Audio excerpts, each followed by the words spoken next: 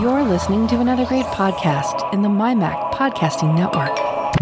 TechVan Podcast number 479. I'm Tim Robertson here in the U.S. and all the way over in England is David Cohen. Hello, David. Hello. Condolences on the death of the Queen. And Congratulations now to King Charles.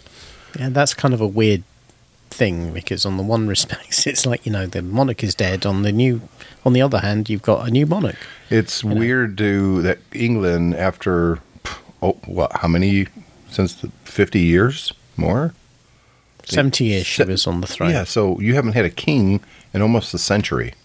Yeah. That's weird. It's interesting thinking about the amount of stuff that has to change. Well, your currency, for one. They're going to recall all the currency to put his picture on them. They won't recall it, but it goes out of time. It goes out of circulation. Once it's used, it's gone. Yeah. Yeah. And funnily enough, they've just replaced all our paper notes with plastic ones, so they'll last a lot longer now. Yeah, they will. So she'll be around for a bit. All the stamps get changed because every single stamp in the UK has had the Queen's head on it, so those all get changed. The post boxes all have the Queen. Currently, have the Queen's emblem on. With so those need to be changed as they're replaced. There's an awful lot of stuff. Passports, all the passports need to be changed because they have the Queen's name and picture in them. So there's an awful lot of stuff that's going to happen. It is a seismic change, even though the monarchy in Britain is constitutionally, it's effectively ceremonial. You actually, every single act of parliament that goes through here has to be signed by the monarch, but the reality is that's a ceremonial process. The monarch would not ever turn around and go, no, I don't agree with this, I'm not going to sign it into law. So it is ceremonial, but it's underpinned by an awful lot of convention.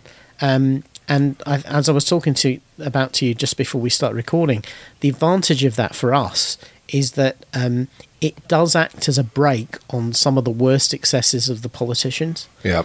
Our Prime Minister has an audience with the monarch every week. The monarch gets red boxes from the government that explains all the workings of government of the day, and the Queen was well known for being extremely well informed about what's going on with the government. She took a keen interest because she saw it as a duty, and so she would talk with the Prime Minister every week, and she was about 15 Prime Ministers during her reign, and she would talk about the matters of the day, and she would offer insight and advice and things like that. So the monarchy is always there as a kind of a brake on the worst excesses of politicians, and that's reassuring to us because it just means that perhaps we won't get, hopefully, some of the true craziness we've seen in other parts of the world. The populism. Yeah, yep. Because the monarch is always there and is always there to say, are you sure that's a good idea, or what does this mean, or that sort of thing, and they do that, and the fact that they're apolitical is kind of an advantage, So let's get into some tech stuff going on. I've got great news. I got a notification. Actually, I didn't. I had to go check, but my order has shipped. For the Steam Deck? Yep. And it's supposed to arrive today. It's sitting in Chicago right now. And it looks like... I don't know why it shows that it arrived at 4:30 yesterday in Chicago. Yeah. And it says it's still on track to be delivered by the end of the day today. It's like... I don't think it will. I think... I don't think it's actually in Chicago. I think it's been put on it's somewhere en route here. Yeah, it may not come today, though. The FedEx tracking that FedEx is who Valve use is notoriously unreliable. Well, this is FedEx's website, so... Yeah, I know, but it doesn't matter. The information they have on their website versus what actually happens with the trucks has been found to be adrift quite a lot. They're using the cheapest FedEx service they can get. Which hey, is David, FedEx don't ground. yuck my yum, okay? So, I'm sorry. I'm trying to set realistic expectations because I've seen this complaint about 1 million times on the subreddit, right? Where somebody says, well, it's meant to be coming today. And now all of a sudden they say it's not coming because of the weather and it's bright blue sky outside. Yeah. And that's just FedEx. Because they're using FedEx Ground, and FedEx Ground is subcontracted. And so things go wrong, and then the guys just put whatever they want on the website to update it. I'm still waiting for my play date, by the way. Oh, my play date arrived. I know. So I hate you. I've been... Mine has not. Which sucks. It's supposed to ship this quarter, which I think goes to the end of this month or next month. Yeah. So I do expect it soon-ish, but whatever. Yeah. What can we do? I'm kind of looking forward to the Steam Deck, though. I don't know what I'm going to play on it. Well, anything you want. Well, I don't use Steam very often. I own I own like the GTA games on there. Right. There's this, I don't remember what it's called, Horde. Right. It's one of these weird games that I've been playing it for years. It's really fun. I really enjoy it. And that's probably the first game I'll play, though. So there is a game that everyone's been playing called Vampire Survivors that's meant to be very good. Not got to it myself, but that's meant to be quite addicting. What's the other thing? A Hades that people play. That's also really, really good. That's kind of like a roguelite. And of course you can play AAA titles on it. So what you might want to do is pick up something you've not played before in a Steam sale and try that. Yeah, that's kind of what the thing is, though, I don't know if I really should have bought it or not, to be honest. I got the 64 gig version. Yep, same as me. And you can put an SD card in there, right? You can. Yeah. Yeah. So I'll probably... That's the best way of doing it. Yeah, I'll probably put like a 1 terabyte SD card in there. I wouldn't put one that big in. No. I certainly won't pay extra for one that big, because one of the things that Steam does is it downloads shader pre-caches for the games you have, right? And those will go on... No, it doesn't stream the rest, but the thing is, those basically allow it to optimize the gameplay and get less stuttering. Now, those will go to the internal drive, and obviously, if you have 500 games installed because you've got a 1 terabyte drive, 1 terabyte SD card, then you can fill the internal drive up with those shader pre-caches. Gotcha. And then obviously you'll just constantly be deleting and re-downloading ones. So I've got a 256 gig card in mine. Some people I know have 512. I would say, given what you've just said about you're not probably going to install that many games on it, a 256 would be fine for you, and it's a lot cheaper than a terabyte card. I think I've got some 256s in my drawer, actually. There you go, then. So that's coming. I'm kind of looking forward to playing it. You know, I've read a lot about it, but not as much as I would have, 10 years ago. I was kind of in a gaming mood yesterday, finally coming out of my funk. And when I say coming out of my funk, I got my 3rd booster for COVID on Friday. Or I guess you'd say my 5th COVID shot. And you've got your 5th as well, right? I've had 4. Four altogether? I will have one coming up, yeah, because they've just announced everybody over 50 in the UK is going to have one for this autumn. So. Yeah, I got a notification that I can get my booster, and Julie was a little upset because they hadn't authorized the 2nd booster for her age group yet, or the kids. So I got scheduled, and she was a little upset because, we try to be healthy. And she, the next day, got a notification that she and the kids can now sign up. So other than one of them who's getting her shot today, he's getting his shot today, everybody will have at least 4 boosters in the household, or 2 boosters in the household. I've got 3.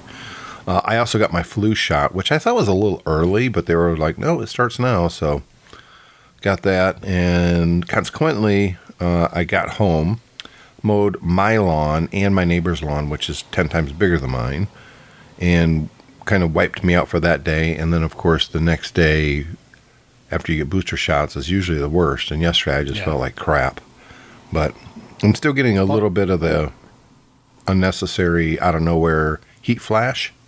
Yeah. Where like all of a sudden your legs feel kind of clammy and your head's a little swimmy. Still getting a little bit of that right now. But other than that, for those out there listening who, I don't get a vax, blah, blah, blah, get your shots. Be a big boy. Yeah. What was it?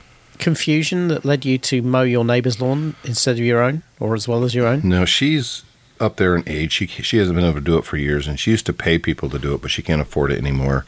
So Julie and the kids have been keeping track of her lawn. It was getting quite long. I've always mowed ours, and then Julie and the kids have taken care of hers. Right. Because it's 3 of them, and they take turns mowing and weed whacking and all that. And for the last week, we've had great weather, and I thought Julie was going to get to it, but they never did. They didn't do it at all. So, and it was kind of ticking me off because it was starting to get to the point where my mower won't cut through it. Right. That I'm going to have to pay someone to come out and do it. Yeah. And so I just did the whole thing. And it was a mistake because I felt like crap afterwards. This was. I was going to say that was the fatal flaw in your plan, was the fact you did it after you'd had shots. Well, they say if you do some strenuous activities, the second day won't be as bad because you really got the blood pumping, and that will help. But who says that? The guy who gave me the shot. Was he a doctor? Yes. He was an actual doctor. He wasn't just some guy. Nope, he was an actual doctor. Okay, all right. I was going to say. Fair enough then. So just shows you doctors don't know anything. No. But if it was just somebody who's like an intern who knows who's been trained to give a shot, I would say don't take their word. No, I wouldn't. No, he was actually a pretty cool guy. And I've got quite a few doctors who are. In fact, I just sold a 4Runner to a doctor, and it turns out we didn't know it at the time. We found out the day he was coming to pick up his new 4Runner that it's actually the sales manager's wife's doctor. All right. Which was because she was in there for I don't know why, and she was like, "Why is Doctor So and So here?" And I was like, "Well, he's buying a 4Runner." Anyways, let's get back to the tech stuff. So I'm looking forward to the Steam Deck. I'm looking forward to the Playdate even more, to be honest with you. So yeah, let me give you a couple of brief impressions because I got back from San Francisco this time last week, and I just hadn't got to it this week, so I opened mine up last night, and it has a really kind of cool feel to it. Yeah. It doesn't feel expensive. But it feels very well built. Yeah. Do you know what I mean? I do. Yeah, the plastic is not particularly high end, but it just feels really well put together. I've got to be honest, the crank, one of the things of the Playdate has this crank that comes out the side. For some reason, I was expecting it to have kind of some resistance to it, and it doesn't. And so that was kind of disappointing. But the crank itself, again, is exceptionally well built and put together. But the best thing about it, and you look at this and you think, why the hell does anybody bother with e-ink? The screen on this thing is phenomenal. I took mine out of the box, and of course it's been sat there for a while, and it came from the US, so it needed charging. So I plugged it into my USB charger I have down in the kitchen that's actually in a corner of the room, and it was nighttime. So I had the lights on, not the lights that were close to me, that were the ones kind of round the corner where the cooking area is. Yeah. So I was in a dim corner of the room. And normally anything with a non-backlit screen, you just have no chance. This I could read perfectly. It's so sharp. It's astonishing. And again, as I said... You were in group 2, right? Yeah. Yeah, I'm in group 3. Yeah. So you look at it and you just think... and for a start, because they tell you it's a 1-bit display, it only does black and white. You assume everything is going to be just black and white, but because it's such high density, it does greys fine, and it's really responsive. So you look at it and you think, why on earth does not every single device that doesn't need colour use one of these? Yeah. It is phenomenal. Well, I'm looking forward to it. And as I say, yeah, I could see it virtually in the dark. With just a little bit of light. So, it's amazing. And yet it's extremely responsive. I had a quick play on the first 2 games that are on it. They do this thing where the games download over time. It kind of like in a season thing. So every week you get a new game. Excuse me. And the first 2 games on there look quite fun. But the thing is, there's already 300 games online that you can sideload onto it that people have written. So there's loads and loads of different things. I'm looking forward to it, and my understanding is the battery's going to last for a phenomenally long time compared to... Yeah. I ordered mine on 7/29/21, which isn't short. It was just right after you ordered yours, but there was so many initial orders. Group 2, they're shipping 10 to 20,000. It says now shipping. In Group 3, they're sending 20 to 30,000. It just says 2022. But then Group 4 is late 2022. So I don't know what they consider late. I mean, is that December? I'm looking forward to it. Yeah, indeed. I think all of these things, unfortunately, are subject to change. The Steam Deck, for instance, the last couple of months rapidly accelerated the rate at which they were making them. But that, again, it's going to depend on suppliers and where they're making them and that sort of thing. So. Well, the company that's behind the Playdate's a very small company, too. So exactly, yeah. I've given them more leeway than I have on the Steam Deck. The Steam Deck, if it wasn't for COVID, I would have had it a long time ago.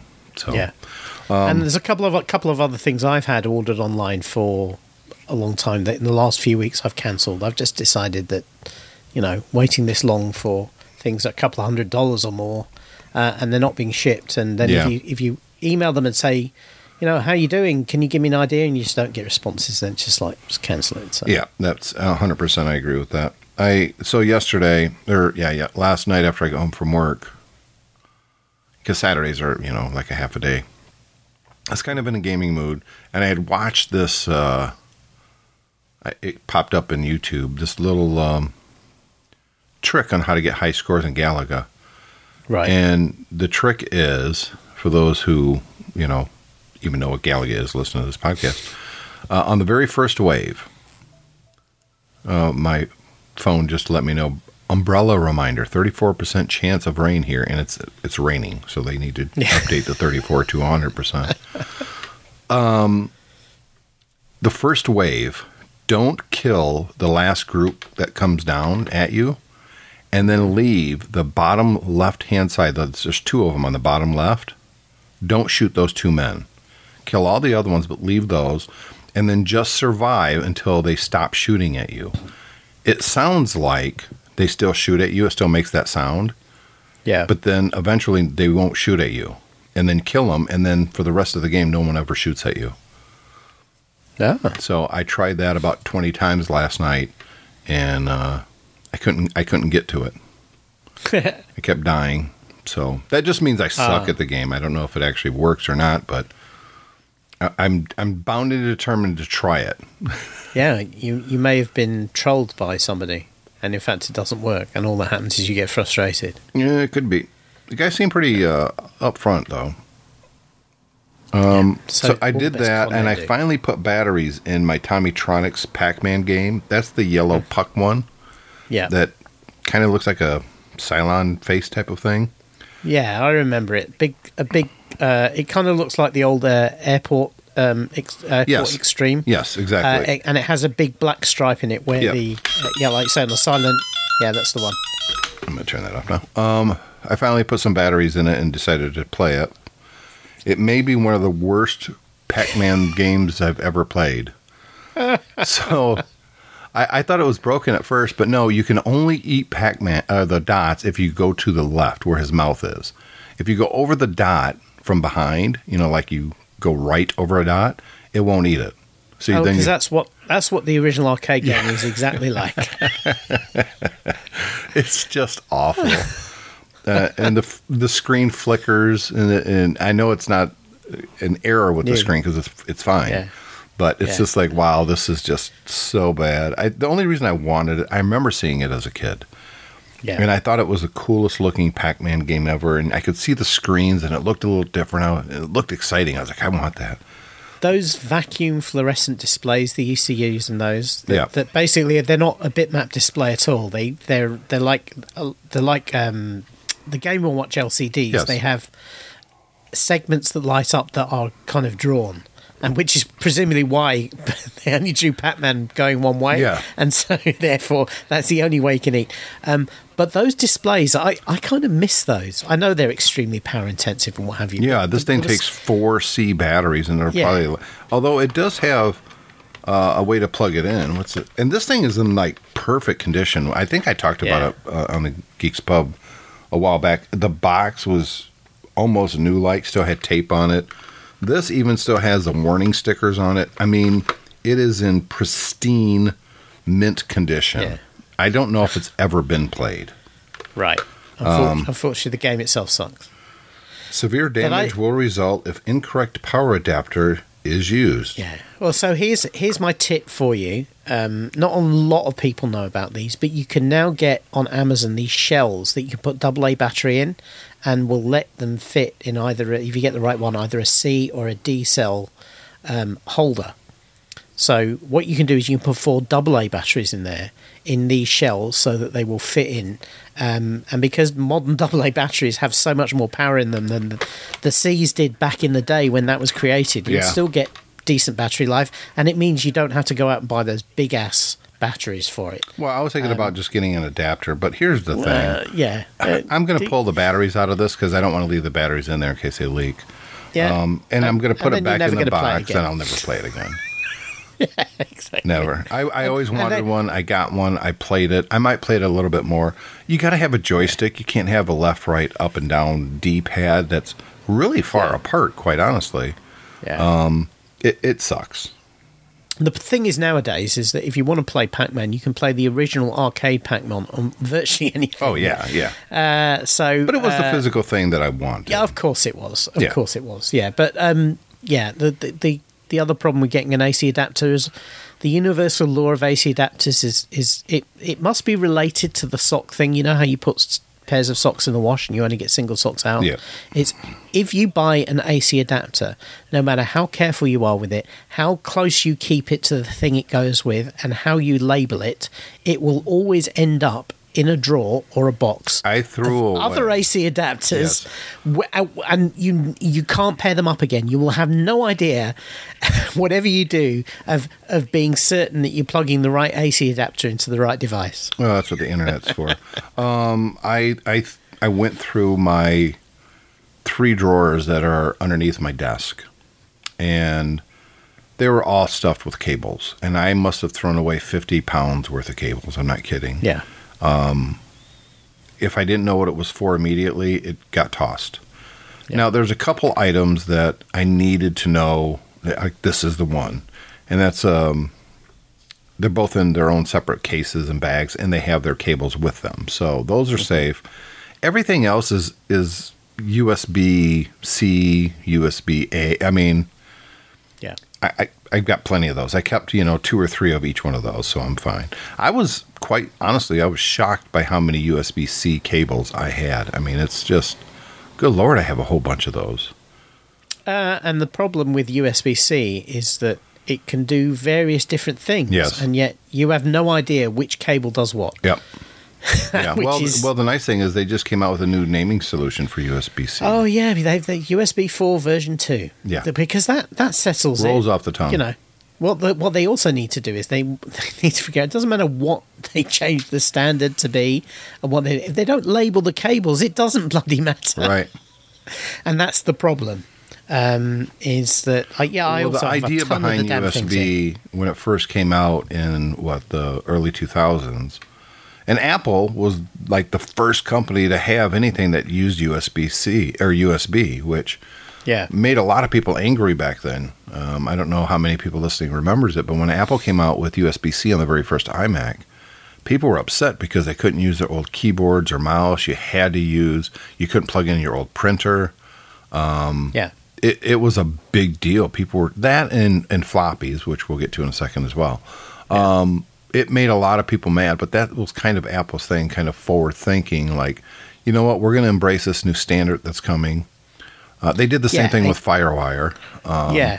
They've always been like that.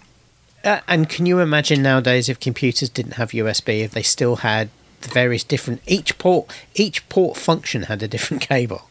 It was crazy. It was absolutely crazy. So USB has been a huge step forward over the 20, 25 years we've had it.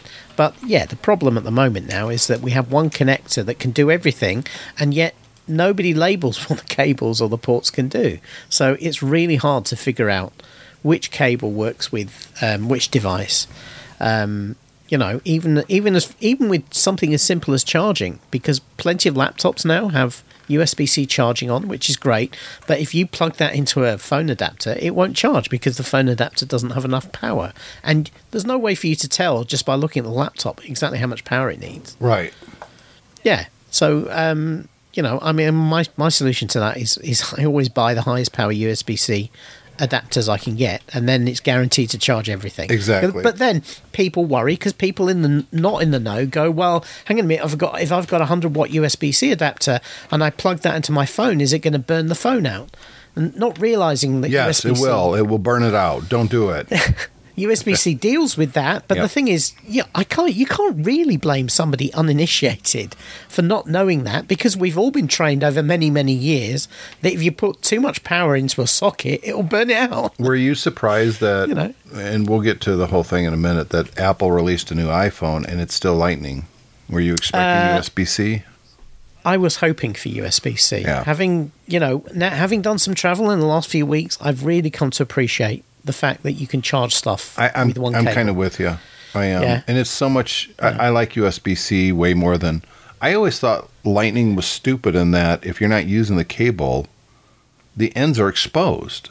Yeah. It's just there. Yeah. And I never liked that. And that if that cable, at the end of your, like I leave one in my car all the time. Yeah. And heaven forbid a little bit of liquid somehow gets on that USB Lightning cable right there, laying there, and I plug it into my phone, I just screwed my phone up. And I've just been through this because my new car has USB-C ports in for charging, including 2 in the back that are right there for the kids to use for their phones, and they're delighted with that. So I had to buy USB-C to Lightning cables, which weren't particularly expensive. But then, first thing I said to my daughter when she used it, she said, "Should I leave this plugged in?" I said, "No, because the Lightning end will get dirty." Yep. Mm-hmm. You know? It's not like I could take a little sandpaper to get the grit off of it. Well, I guess you could. If you Good, wanted to, it's isopropyl alcohol is what people recommend. Yes. I think that the adapters from USB-C to A is going to be quite popular because most automakers' cars right now have the old style USB plugins for both Android and iPhone. And now all the phones are coming out with USB-C on the other side. It's like, ugh. So now you need an adapter? So interestingly enough, when I ordered, when my car was going to be delivered, they actually called me up and said, "Which phone cable would you like?" Yeah. I said, "Oh, I have an iPhone." So they said, "Right, well, we'll put that in there." And they put a very little, short, high-quality USB-C to Lightning cable in the car. The thing is, my car has wireless CarPlay and also wireless charging, so you don't need I don't need that cable at all. But it was nice they thought about that. But again, they had to say, presumably if I said Android, they'd give me a USB-C to USB-C cable. So let's talk about the Apple event that just came out. We get a brand new Apple Watch, a big one, and then the version 8 of the regular watch. We got the iPhone 14, which I would say is a minor bump over the 13. Yeah. Were you expecting more of a significant upgrade for the iPhone 14? I don't think so. I think we are. The product is now so mature that it's very difficult for them to do radical things. And clearly, as what's been illustrated by what they've done now, is they're trying to push. The way they're trying to push their margins up is by pushing people towards the Pro phones and putting newer features into the Pro phones than they put in the regular phones. So that doesn't surprise me. I also think it's a very shrewd move to have a larger version of the regular iPhone 14, because I think that's going to be enormously popular. Well, it wouldn't surprise me if that's their big seller, because people now really like big phones, and they're probably going to sell a ton of those. So I think they're probably they're almost moving to the premium car model where all the best features will come into the Pro phones, and then they will trickle down in the years that follow. And so when you do that transition, then obviously you're going to have a year when effectively not very much changes, and the 14 really is pretty incremental. Yeah, it even has the same processor as last year's phone, which is fine. It's not like the last year's phone is slow. Even the 12 I was using over the last few weeks was not slow. So there's more than enough power there. But yeah, I think It's interesting. This was I thought the things they put forward in this event, obviously the things they emphasised, which is the crash detection, and then this satellite service they have, are obviously those are the sort of things that you can. They're quite good selling points for saying to somebody, if they're trying to decide between buying an Android phone or an iPhone, you can say, well, look, it has these. You might never need them, but if you need them, they're really great. So they're quite good. I think they're quite good upsell features, while obviously not costing Apple very much at all. Right. Because that I'd imagine the satellite service, which is technically incredibly cool. Obviously, I would hope that Apple signed a contract where they basically say, well, you only charge us for that if we actually use it, and hardly anyone's ever going to need to use it. Exactly. So, it's probably not going to cost Apple a lot of money. But technically, I mean, as I say, both of those features are great demos, don't cost Apple a lot of money, and yet, if you're trying to sell a phone to somebody, you can say, well, actually, it's got this, it's got that. Anything to do with personal safety can be quite enticing to some people, because it's a case of, well, I might never need it, but that time I need it, I'm really going to need it. Are you interested in the iPhone 14? So no, because I get my phone through work, and I got a 13 last year, so I'm not on the upgrade cycle this year. I am. Right. Okay. So the thing is, the phones get better every year. The cameras get better every year. So if you're in the market for a new iPhone, it's never a bad time to go out and buy the I didn't need. I've got an iPhone 12 Pro. Right. And it's great. I love it. But I don't know. I kind of wanted a new one. So I went with the iPhone 14 Pro Max in deep purple, the 250 or the 256 gigabyte version, which I don't really need, but it was a marginal price increase over the 128. So I was like, yeah, go ahead. So here's the thing. Here's my view on this, and slightly tainted by the fact and that it cost me an extra $5 a month compared to. I got to trade in the Pro. Yeah. The iPhone 12, they're giving me like $1,000 for it. So I mean, that's a pretty good trade-in. Yeah. So here's my view on this, and I caution anybody listening to my advice on this by the fact that I buy a lot of technology. I spend a lot of money on gadgets, so I'm not. Don't use me as an idea of the best idea in thriftiness and value. But what I would say is, if you look at all the computing devices you own, most of us, many of us, particularly those of a technical bent, will have a phone, one or two computers, maybe a desktop or a laptop, or certainly one computer. Many of us will have a tablet as well, and then we have, so then we have a smartwatch and various other things as well. If you think about the fact that the phone is the thing you use the most in your technical life, it is literally the device that's in your hand most of the day. Yeah. If you can afford it, and they are very affordable now on these contract plans bundled with data and that sort of thing, to me it makes sense to buy the phone you want, because it is literally the thing you're going to be holding and using all the time. So, obviously I appreciate not everybody can afford to do that, and some people don't feel comfortable spending over $1,000 on a phone. But for me, when you're buying a laptop, many of us would not blink about saying, well, you've got to spend $1,000 plus to get a decent one. It's kind of the same with the phones. You can get very good phones for less than that, but if you are going to be using it all the time and you really count on the features, it's probably worth thinking about, could you afford to splash out and get the one you really want, because the cameras in that phone you've bought are phenomenal. The screen is phenomenal. It literally is the best phone that Apple can make. Yeah, I'm supposed to get mine on Thursday. Well, it's supposed to ship on Thursday, which means I probably won't get it till Friday. Yeah. Which is fine. I'd rather get on my day off.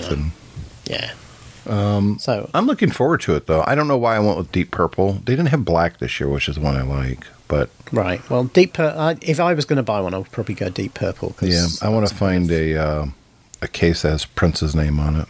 It's purple. Well, yeah. Now, here on cases, one of the things that I've discovered, never used before, recently is MagSafe. I've just never thought about using it, and I don't really like to wirelessly charge my phones, because I don't like the fact that they heat up like that, and I worry that it's going to They don't heat up hardly at all. That's the only way I charge my phone, other than when it's plugged into my car. Well, mine heats up quite a lot. That bothers me. So I normally charge via cable, but I on my last trip I started using one of those MagSafe battery packs. Yep. And wow. Yeah. Those are a bit of a game changer. Yeah, they are. They're amazing. Yeah. They're amazing because they're small. They give you an extra charge, and yet the magnets are so tight on the back of the phone. Yeah, it adds a bit of bulk, but the thing is, you don't have to worry about it. It's just so much more convenient than having normally I would have a cable attached with a short cable with a battery pack hanging off it, but it's so much better. And also, I got a very cheap MagSafe wallet. I used to put my hotel card in there. Yeah, those always make me a little nervous. I guess if it's just for a hotel card or something like that, fine. But I don't want to use one for credit cards or driver's licenses or anything like that. No, because my view on that is that if you lose the phone, you lose all of those important documents as well. I'm constantly at work. My phone is an essential piece of equipment now. It's part of my kit. I scan cars in for trade-in. I'm constantly taking pictures of stuff like driver's licenses, scanning those in. I'm texting pictures to customers of cars. I literally, if I didn't have my phone with me, and I could work without my phone, but everything would be twice as long. Everything. Yeah. So if I'm constantly pulling it out of my pocket, even though I know that the batteries or the magnets are strong, I would still be very paranoid that that's going to screw something up. Yeah, I get you.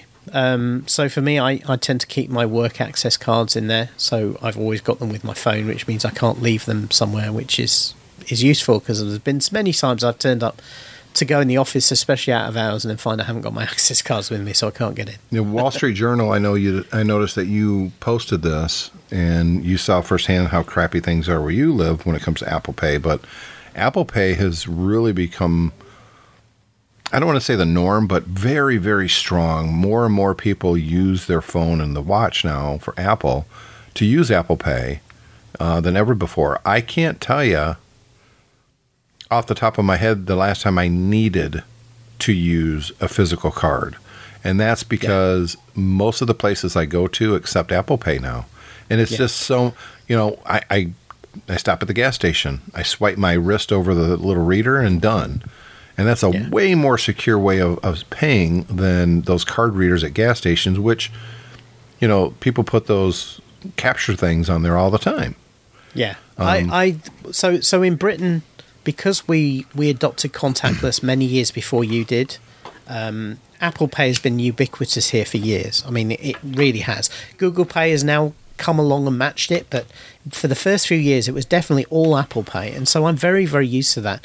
And here, it's totally simple. You just literally scan, you're done. Yeah. What I was commenting on in my... you were saying it's better at home than it is abroad. Better at home. I couldn't believe it in the US. It was terrible. Yeah, it is. Absolutely terrible, because every single reader, for a start, it will take a swipe card, it will take a physical card, and it will do the contactless. Yeah. Yeah? But every single reader is this massive thing. It normally has a screen on. You can sign things on it. There's a pen there as well. And so I would go oh, yeah, card, contactless, okay. And then on the screen, it would then have me press a button to tell, despite the fact I've told the operator this, to tell the unit that I want to do contactless. So you've got to press a button. And then it was like, oh, do you want to round it up for charity? Have you seen this offer? Yes. Well, I think that's a lot of San Francisco, though, because I'm not seeing any of that here.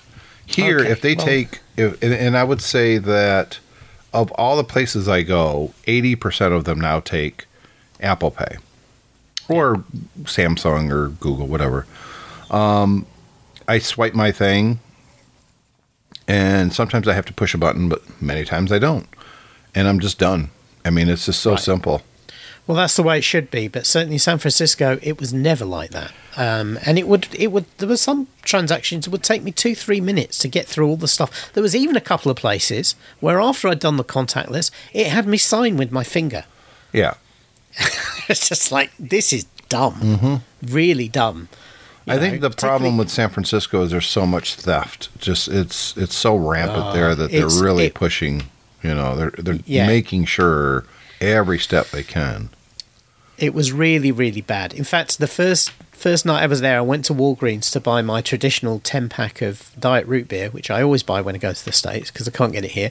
And I'm stood in line, and there's this guy in front of me. You know what it's like in downtown San Francisco. The guy, he had that homeless look about him. He was wearing the big coat, no matter what the weather, and all the stuff, and he looked kind of dirty and this sort of thing. He was obviously not staying around the corner in the Marriott.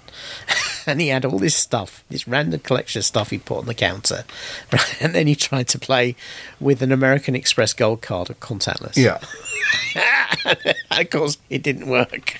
Presumably because he'd stolen it. Sure he did.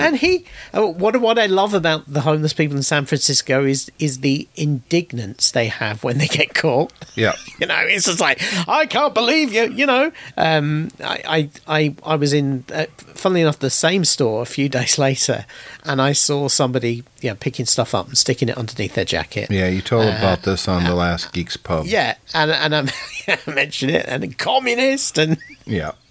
I'm the communist. I was watching a video on TikTok, and I believe it was in Portland, and this person's driving down this road, and it seems to be the issue where if there's a large tech company there that employs a lot of people, the housing prices get to the point where the people that work there can't afford houses there. Yeah. And so they're driving down this road, and it's all of these campers and RVs, and they're all living on the side of the road, and there's just trash everywhere. And it's just like, really, this is what it's come to. These aren't homeless people necessarily. No. They're employed, but they can't afford housing in those areas. And it's like, okay, look, I get everybody wants to make money, everybody, including property owners. But Jesus Christ, the rampant greed is getting to the point where, somebody making a decent amount of money working for Google or Microsoft or Amazon can't afford to live where the business is. I mean, come on, what are we doing? It's just ridiculous. Yeah. Unfortunately, I think many of the systems, the economic systems we use, they have an inherent assumption that people want to make money, but they will be moral and they will be ethical. And unfortunately, a lot of people aren't. And that's where the government is supposed to step in and protect the citizens, and regulate. They just don't. Yeah, and they just don't. Yeah. Well, that's you could thank here in the U.S. anyways, Reagan, who deregulated so many industries, which led to companies like Enron. I mean, Anyways, let's not talk about politics. Let's talk about floppy disks in Japan. What? This was another. This one blew me away. Give me a quick rundown of this one. So Japan, as we know, is the home of many developments in computing and electronics. They're very, very innovative. But the problem appears to be that once some of these technologies arrive in Japanese business and government, then they stick. Because just once you've invested in something, nobody wants to come and invest again. So Japanese government has a real issue with many, many systems requiring ancient media because they've never been updated. And apparently people have to submit forms and data and things to the Japanese government on things like floppy disk or sometimes on a data mini disk. And these systems haven't been updated. And the Japanese government is now starting to try to tackle this. And the minister is responsible for it was going. Basically, he said, this is ridiculous. He said, B, where the hell do you buy a floppy disk nowadays if you're expected to submit a form? So, yeah, they're going on a drive to try and remove this stuff. And you know what? It's going to be, I know from experience, I did some work for the National Archives here in the UK about media format retention. And this is a problem they face all the time. Yeah. Because something is submitted on a particular format, and then over time the format goes away. I suppose the advantage the Japanese have got is they've still got lots of computers that can read floppy disks, because a lot of places don't have those. And then if they're given a pile of floppy disks with important data on, it's like, well, how do we read this? So, but it's going to be difficult to wean people off those things and to transition to different formats. It's always, I think in the Western world, we think of Japan as being on the cutting edge of technology, and they're really not. Well, they are on the cutting edge of technology, but like many governments don't move very quickly, and governments often will implement systems that then look archaic. I mean, I remember going into the DVLA in the US and thinking, I can't believe how antiquated it was. They used to I remember going in when I first got my driving license in the US, and they were still using typewriters. Yeah. And this was in the late 80s.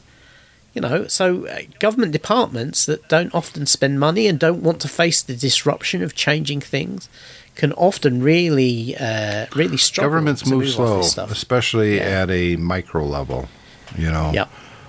We've always done it this way. It works. Why do we have to change?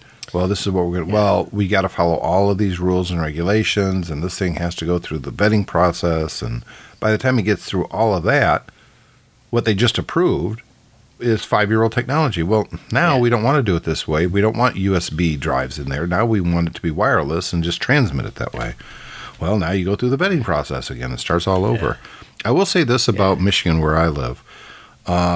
We don't have what's called, almost everywhere it's a DMV. Mm-hmm. Here it's called the Secretary of State. It's the same thing. It's where you go to get your driver's license, plates, and that sort of thing. I can do almost everything now online.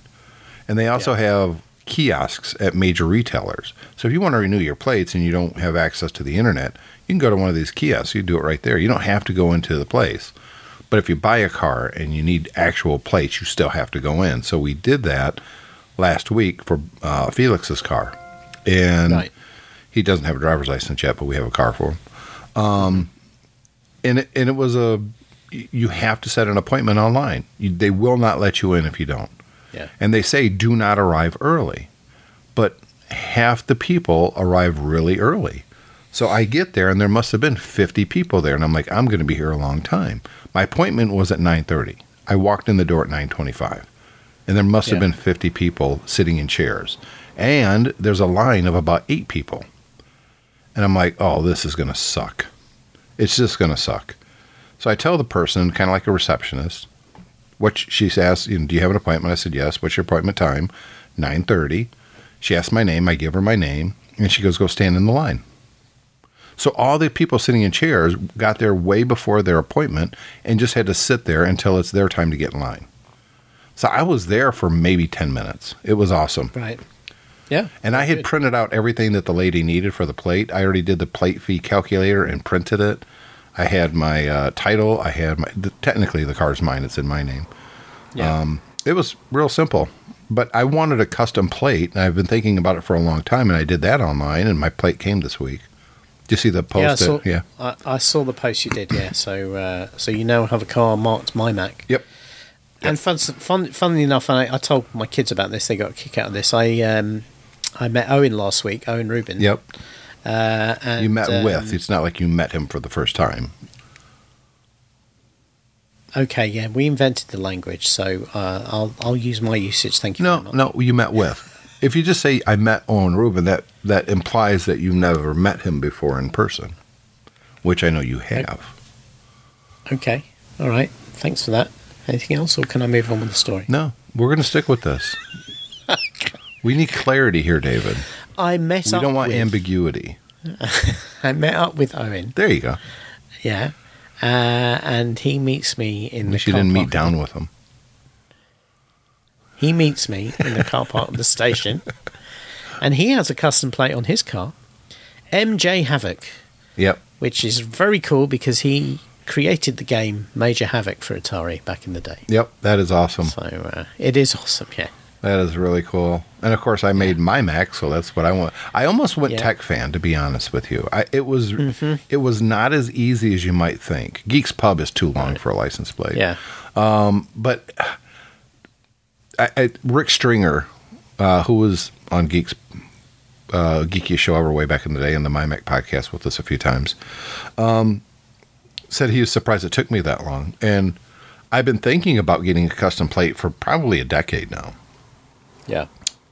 And it really came down to, I kept capitulating between, I thought Tech Fan would look cooler, and my Mac is kind of like, I don't want people to think I want a McDonald's Big Mac or something. Yeah. Or the Mackinac Bridge, or, But it finally came down to is, I started my Mac in 95, and I started Tech Fan in 2010.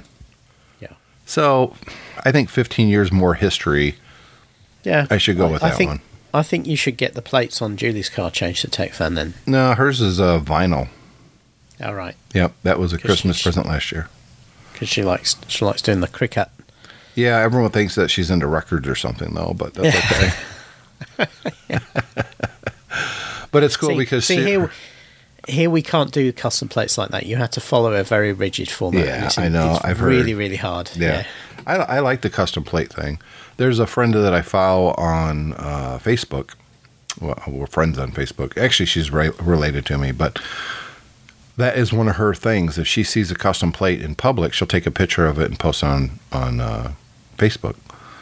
Well, that's not good for SecOps, is it? Well, I mean, people know where you are. Well, she's not tagging locations.